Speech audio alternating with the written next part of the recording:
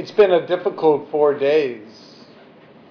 On Friday morning, a very close friend and member of our community, Loren, woke up early, baked some scones for her boyfriend, rode her bike to work and was killed by a car, run over. And she was 34.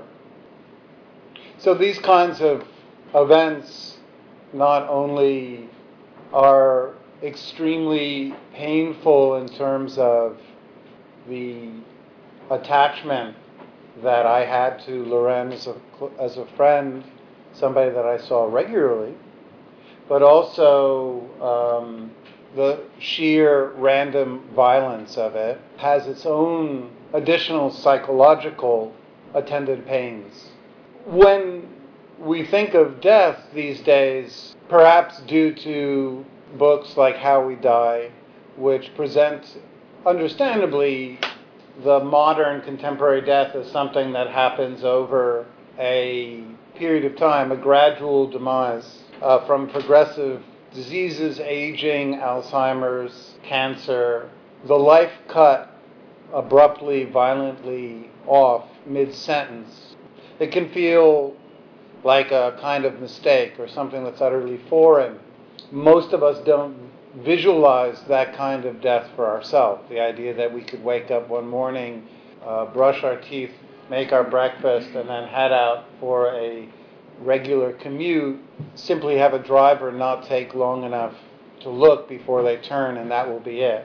If she had left for her job 10 seconds earlier or 10 seconds later, she would still be alive.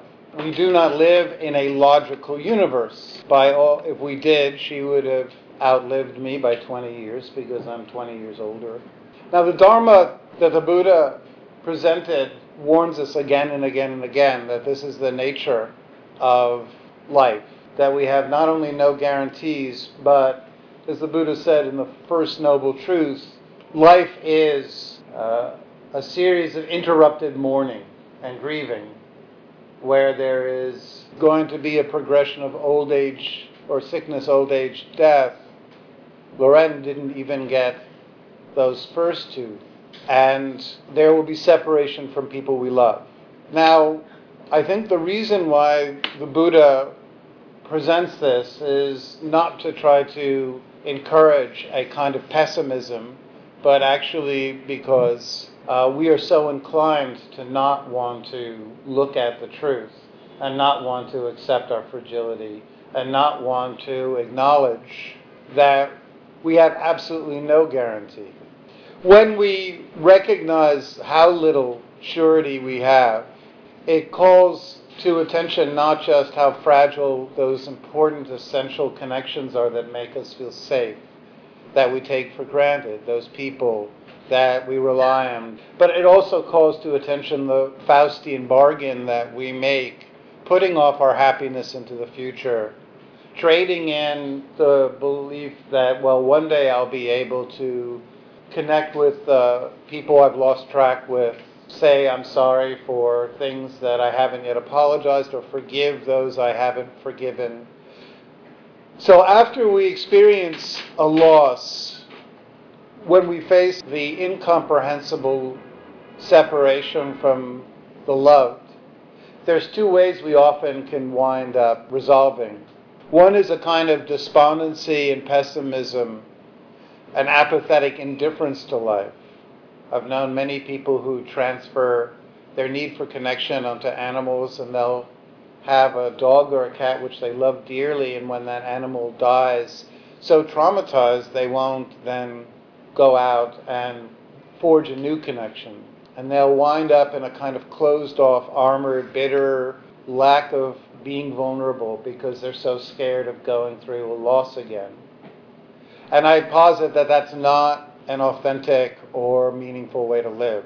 As painful as these experiences are, there is no option for me to close off my heart to connecting with others or to not want to do the vulnerable work of being empathetic and deeply emotionally connected with people, even though that might entail another heartbreaking loss. Another possibility is that if we don't become pessimistic or apathetic or indifferent, we might, on the other hand, wall ourselves off against the truth of the feeling itself, the grief, through numbing strategies. It's very tempting to try to not feel the feelings that arise when we lose or are separated from someone we love. If we choose those strategies of numbing ourselves, all we're doing is postponing the grief.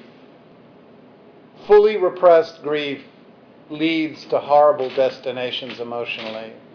The more we repress grief, the more it will arise in ways that are even more painful to hold. So some of the strategies we use to not feel losses in our life are self-numbing through drugs and addictive pleasures. Anger. When we go through a loss, we might again and again and again try to blame the people involved.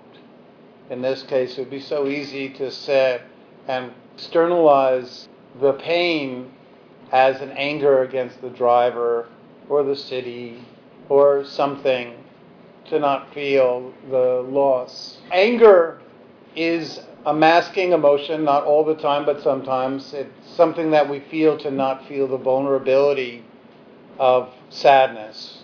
Sadness is the most vulnerable emotion. Anger gives us the illusion that we can do something about our losses, our abandonments, our grief. And it constantly pushes our attention outside of the body rather than feeling into the body, the chest and the stomach and the throat, where we feel the loss and the disconnection. Some of us, after losses, seek the solace of the regressive fantasies. People believe that their loved ones are residing in some heavenly realm waiting for them to be reunited. That wasn't available to me. I grew up with Jewish socialists. You can guess who I voted for today. So the earliest thing I can remember is being 7 years old and patiently telling another weeping child in the playground that God didn't exist and that their grandmother was not waiting for them anywhere. And then, of course, there's the over-reliance on self-soothing routines. When we face something that's almost incomprehensible, unfathomable, there's a tendency for all of us to seek a self-soothing thing to do, to clean, to cook, to get busy, to try to do something so that we don't have to feel the feeling. There's nothing wrong with doing self-soothing routines when they come up naturally, but when we're constantly pulling our attention away from the loss as it's felt in the body, and we're busying ourselves, gardening, doing errands, we are, again, in a repressive engagement with our pain. Once we start letting go of that stage, we'll generally fall into a stage of what's known as preoccupation. When people lose someone they love, we will find ourselves thinking about them, returning to the objects they loved, going to the places they loved.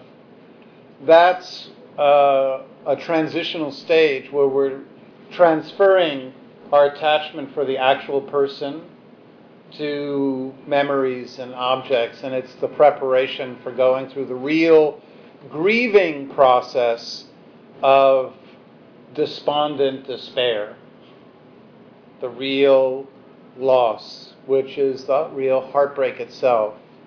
There's unfortunately no way for the human mind to emotionally process painful, unprepared loss or separation without grief. Grief is the way that we overwrite the emotional maps, the unconscious maps that we have lingering in the backs of our minds that tell us these people available to us that make us feel safe, and that we have people that we can rely on. A great neuropsychologist says that the role of our left hemisphere is to allow us to do the chores and goals and the things we want to accomplish. The right hemisphere is to check unconsciously and make sure that we have a secure base to return to, those we can rely on. So we've all had that experience where we've lost someone and yet we still act as if they're there in our lives.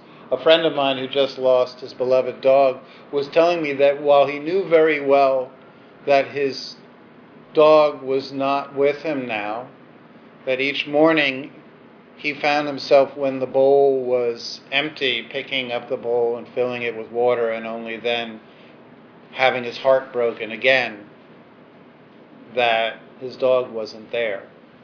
So we can know intellectually that someone is not with us anymore, but the emotional pain can go on for many, many months, if not years afterwards, because the process of grief is actually the experience of being without the loved. Each time we turn to call them, or expect to hear, or expect to connect, and then we don't get that call, or they're not there at the other end of the line, the experience of grief is being in that state of disappointment. It's only that way that the emotional map is changed, and that we can then go on to live in the world in an authentic way where we make new connections, where we're no longer living in the shadow of a world that's no longer present. Now, if we try to figure it all out, what does it mean before we do this process, we'll get absolutely nowhere. The premature search for meaning is emotionally avoidant. We're trying to live in our heads and come up with a nice thought so that we don't have to feel the pain of absence in the chest, the pain of loss in our stomach, the pain in our throat, the sadness around the eyes. There's no thought or idea or story that makes grief go away. One of the most important stories in the Buddhist canon is of Kisa Gotami. Kisa Gotami lived a very, very difficult life. She was a very poor woman, and her husband died while she was pregnant, and she had her child, and slaving away making just barely enough to eat, she spent all of her money on her child, her son, and she fully believed that he would grow to essentially give all of her suffering some meaning, and that she would have a legacy due to her son. And her son, about the age of 4 or 5, gets bit by a snake and dies. And Kisa Gotami walks around the villages of ancient India with her dead child in her arms, asking for one spiritual teacher after another to bring her child back to life. And they all obviously can't deal with it. So they point her to the Buddha, and she tracks down the Buddha, and she asks the Buddha to bring her child back to life. And the Buddha said, well, before we do anything, I want you to bring me 7 mustard seeds from a house that has not known death. Now, in ancient India, there wasn't a lot of wealth, but there was one thing that every household had a lot of, and that was mustard seeds. It's kind of like asking for today's a little bit of salt or pepper. So Kisa Gotami goes from door to door, and she said, The Buddha said that he will help me if I can get 7 mustard seeds. And they say, of course. But then she adds, the stipulation, though, is that it has to be from a house that hasn't known death. Each household, one after another, after another, after another, the person at the door says, well, I'm sorry, but our aunt, our sister, our child, our cousin, our niece, our nephew, brother, they just died. And so as she goes from house to house, what she realizes is that while the pain is unbearable, it was not about her. Her grief was not in any way aimed at her, was not a mistake, but in fact, that death and separation are universal experiences that are nothing to be ashamed of or nothing to hide the pain of. The Buddha basically realized that the only way Kisa Gotami could find any solace in her time of grief was to connect with others. And that's the most important thing for us to do when we are presented with the unfathomable. We all have anxieties. Anxieties are at the heart the fear that other people will reject us because of our emotions. Anxieties are the fear of the neurotic anxiety in the adult is the fear that my sadness, my grief, my loss, my pain will be something that you won't like and you will abandon me because I'm sad. And then we also have what's known as decompensation anxieties, which are the fear that if we feel strong emotions, we'll fall apart and not be able to put ourselves back together again. So anxiety is not a fear of anything external, it's the fear of our own emotions. And the only way we can push against anxiety is to connect. Connections with empathetic people who are emotionally tolerant are the only way we'll get the strength to be with the most painful experiences in life. Trying to go through them alone will only increase our anxiety and increase our fear of our own emotions. The more we isolate, the more we believe that there's something deeply wrong with us, and that it only creates an avoidance cycle. So, if we do grieve enough, what happens is eventually we come through the other side where we're never without the loss, but we integrate that loss into our lives by honoring the experience in all of our choices and the way we live our lives in the future. So how do we do this? Well, before I explain that, I should say a couple of things, 2 things. One, which is, for me, the greatest fear working with people who are grieving and with my own grief right now, the greatest fear is not that we will fall apart.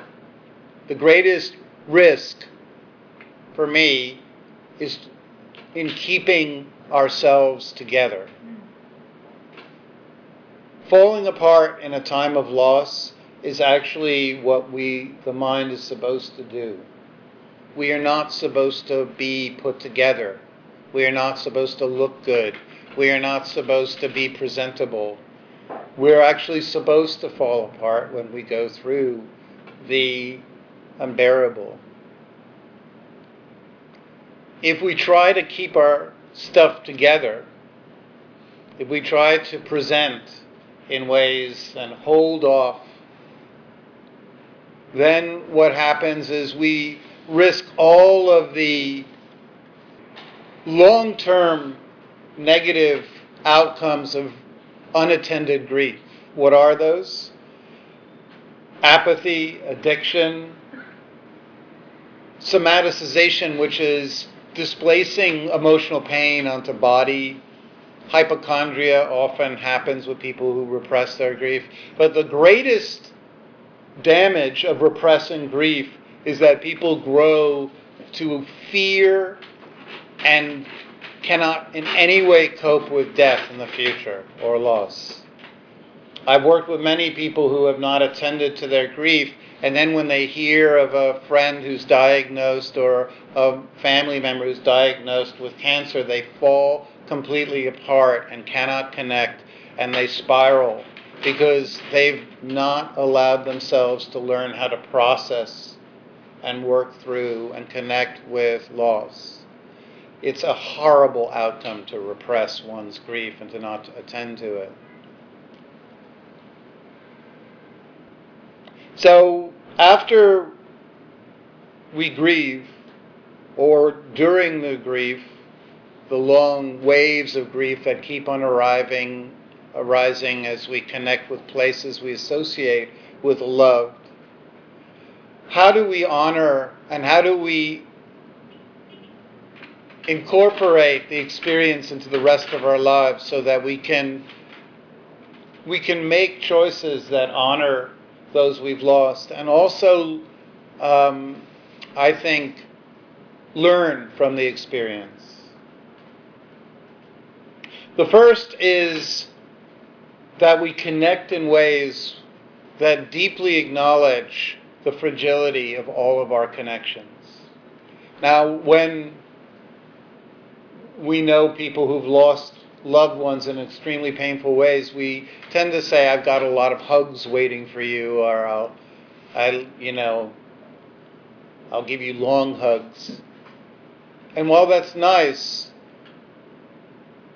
the real way we need to connect with people that honor the fragility of life and acknowledge it is to be vulnerable, be emotionally true, to not allow ourselves to fall into the social formalities of the sort of habitual greetings and departures, the rushed hellos and goodbyes, to not miss the opportunities to express feelings, to not miss the opportunities to forgive or to ask for forgiveness, to do the difficult, painful, emotional work in our connections. Because God forbid, I'm glad that I met with Loren so frequently and that we were completely emotionally vulnerable and up to date with each other. And I don't feel that there was anything that I wanted to say that I didn't get around to.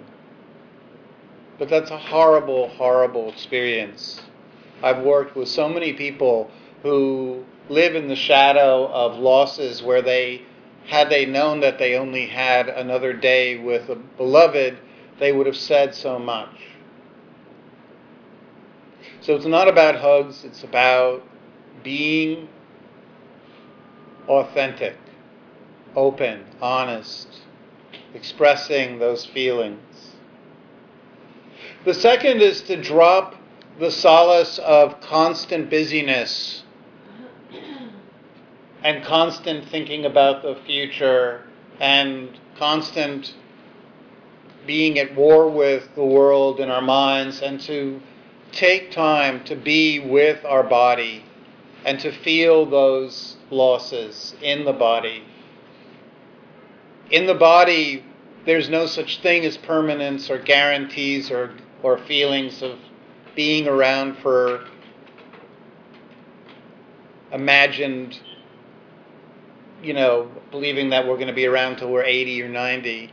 When you really connect with the body and see the rapid cycling of feelings and pains and the body breathing, it becomes such a strong, undeniable message of just how fragile we are and how much to appreciate just the simple act of existing. And in connecting with the body in such a powerful way, we honor those who would just, if only they could be breathing and alive right now. in the body there's that flow of experience that defies all the conceptualizing and all the planning, and it just opens us up to something that's so much deeper and truer than all the busyness that distracts us from our emotional lives. Finally, I think the most important is being towards death. The existentialists, when faced with the question, what's the point? Why are we here? If there is no predetermined existence, if we're not in some big test where some God,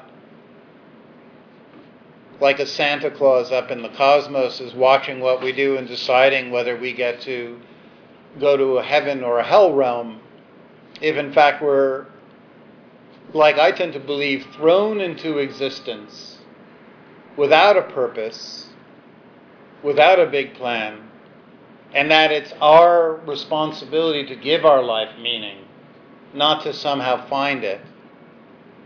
Because finding it means that it's there, we just haven't, it's sort of passing the buck.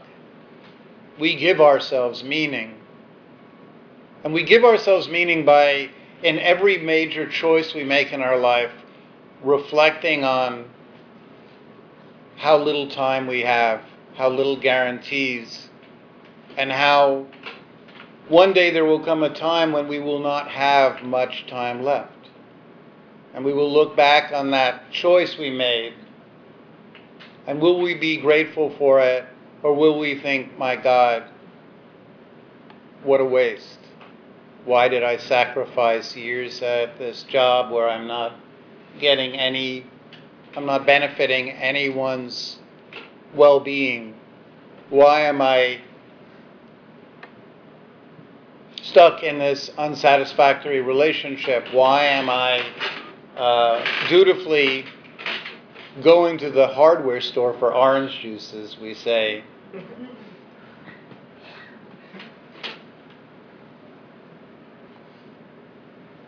Lorraine, when she was killed, was riding her bike on the way to a job that she didn't love. In fact, she hated it. And for such a beautiful person, such an amazing person, it's such a crushing thought to me. So anyway, I hope that there was something in that was worthwhile. So let's meditate. So just come to a really comfortable seated position.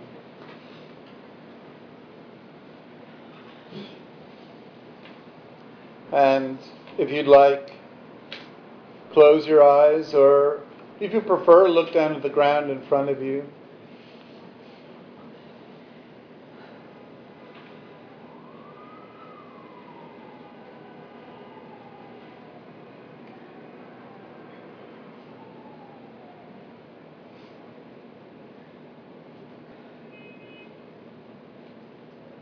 And just take a moment just to be with the feelings. Relaxing the face, just softening the muscles in the face and dropping the shoulders as heavily as they can and pulling them back if it feels appropriate to open up the chest. If you have a tendency to slouch or droop your head, just tilt your head back like you're looking at a tall building, and just soften down the arms. If your hands are in any rigid position, see if you can really relax them so that you don't feel any tension, especially in the palms.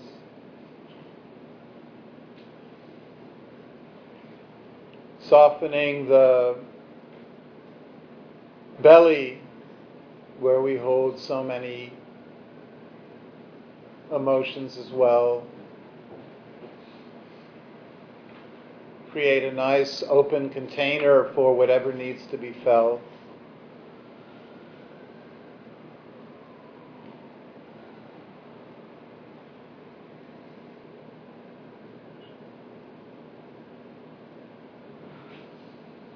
Softening the buttocks and the thighs and down the fronts of the legs, and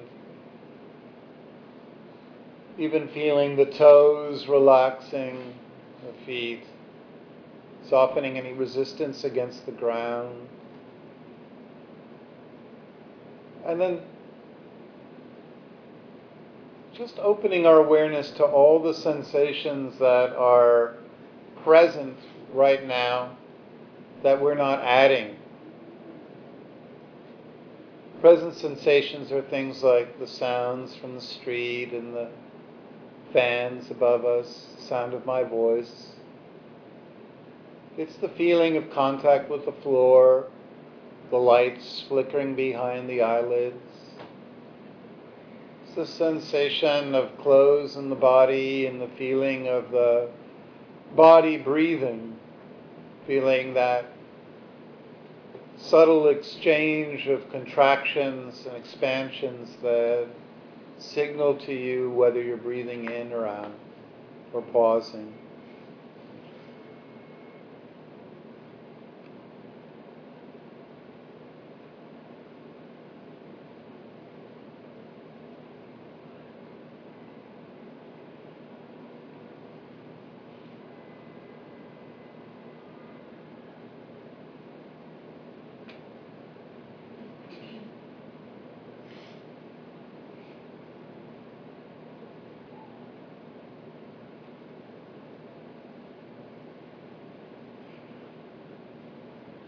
There'll be a whole array of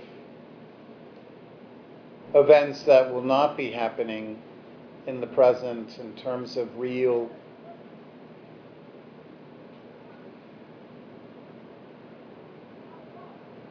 but things in fact that the mind are adding, what the Buddha called sankharas, things like memories, thoughts, fantasies, plans, all the stuff we add to the present moment that are not physical but entirely mental events.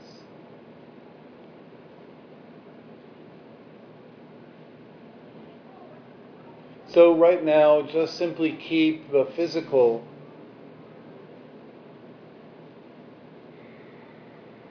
in the front of your mind. If a thought or a memory or a plan or an idea comes up, don't push it away. Just let it be in the background, just welcome it, but keep returning your mind to the sensations of the breath, body, contact with the ground, the lights behind the eyelids, the sounds of the room. And if you get trapped by a thought, hooked, caught up, entangled, that's okay. Just release it. Bring your mind back to any of the sensations that are actually occurring. Any form of self-judgment won't help. Any form of self-criticism won't help. It'll only add stress. The only way we develop inner peace is by letting go of that tendency to punish ourselves, criticize ourselves. Just be really gentle, really kind. Each time feeling good that you've awoken. As one of my teachers said, each time we wake up from a plan, a memory, a fantasy, an argument in our heads with someone who's not here, it's like a mini form of awakening. It's what we're aiming for, is simply to not live a life entirely captivated by what is not real.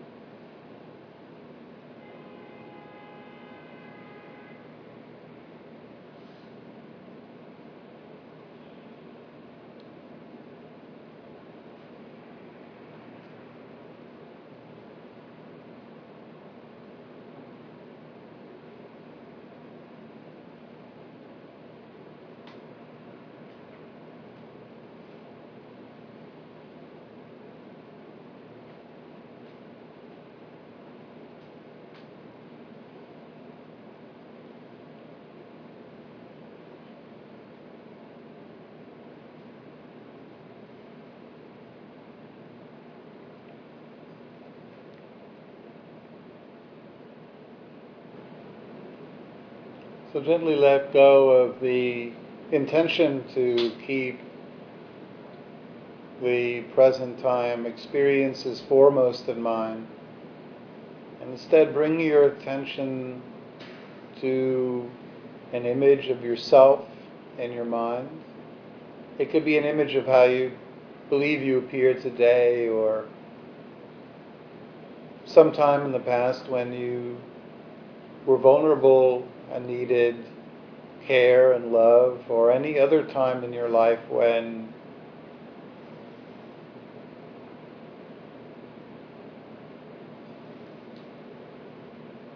your image has been especially molded into what you conceive yourself to appear like today.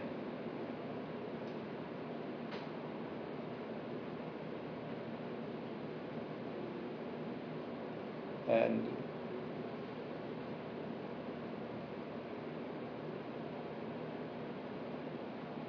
just seeing your image, gently repeat with every out breath or every other out breath in your mind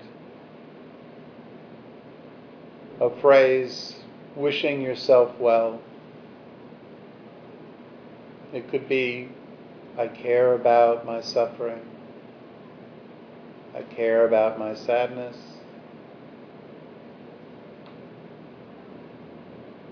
Or may you feel loved. Or may I feel safe. You could use the first person or the second person, may you or may I, whatever works.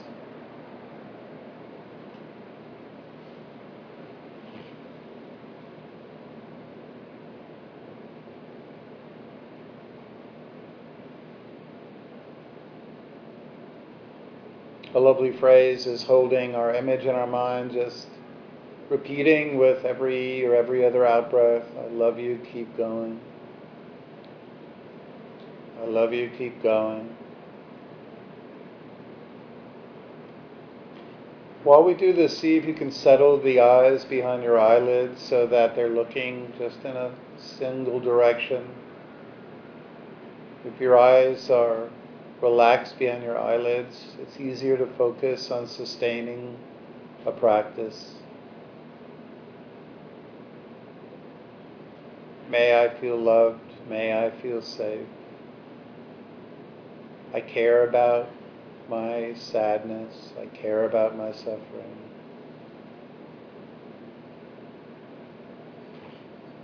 If it's difficult to wish yourself well,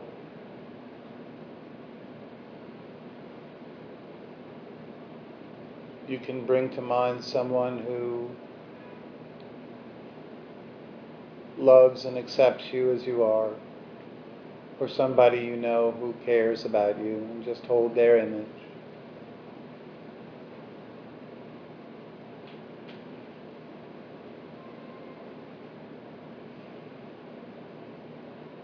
I care about my suffering. I care about my pain.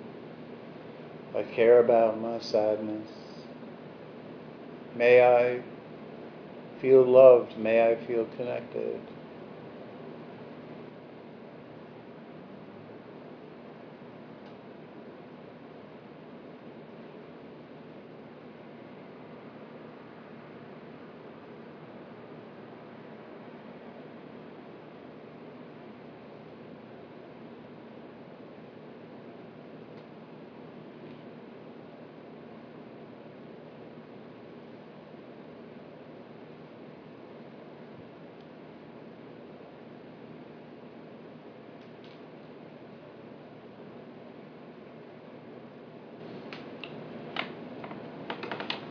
So at this point, gently let go of your image or the image of the person who cares about you and bring to mind someone that you've lost.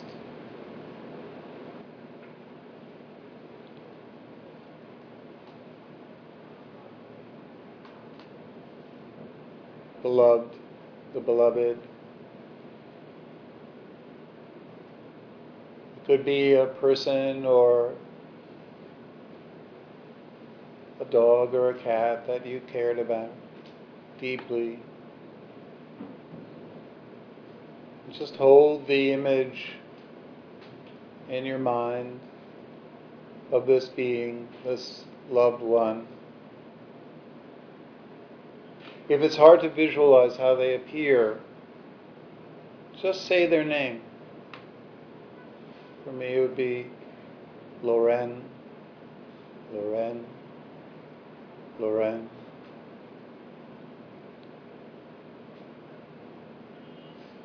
And just opening to whatever feelings arise. In my case, I feel a tightness in my belly and a clutching at the base of my throat.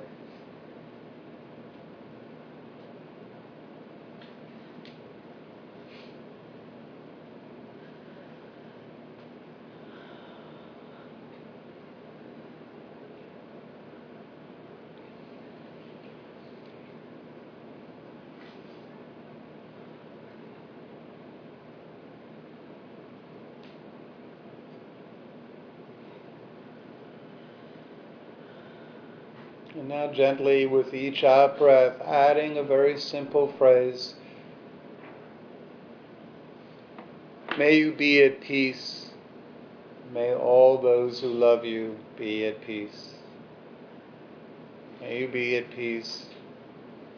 May all those who love you be at peace. May you be at peace. May all those who love you be at peace.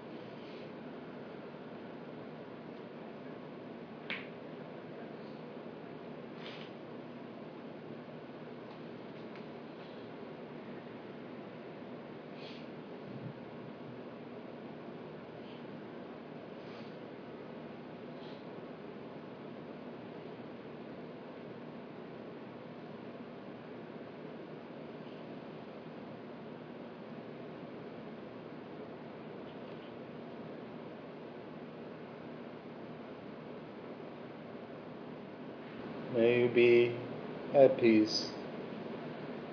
May all those who love you be at peace.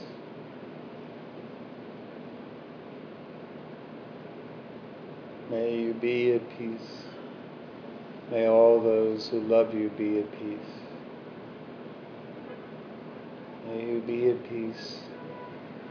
May all those who love you be at peace.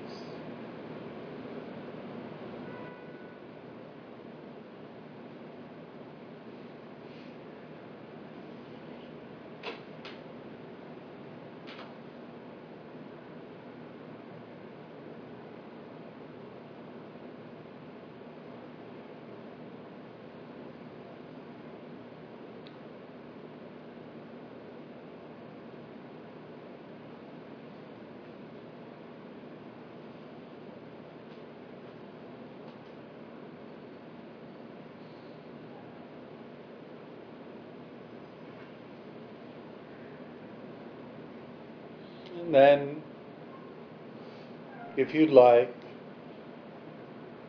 but only if you'd like, gently release the image of the love of the person or being that you cared for, you cherished, and just let them fade into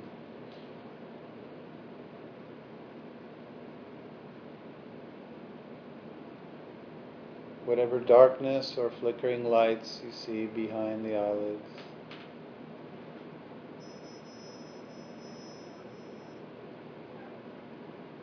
And just be in the body again, letting go.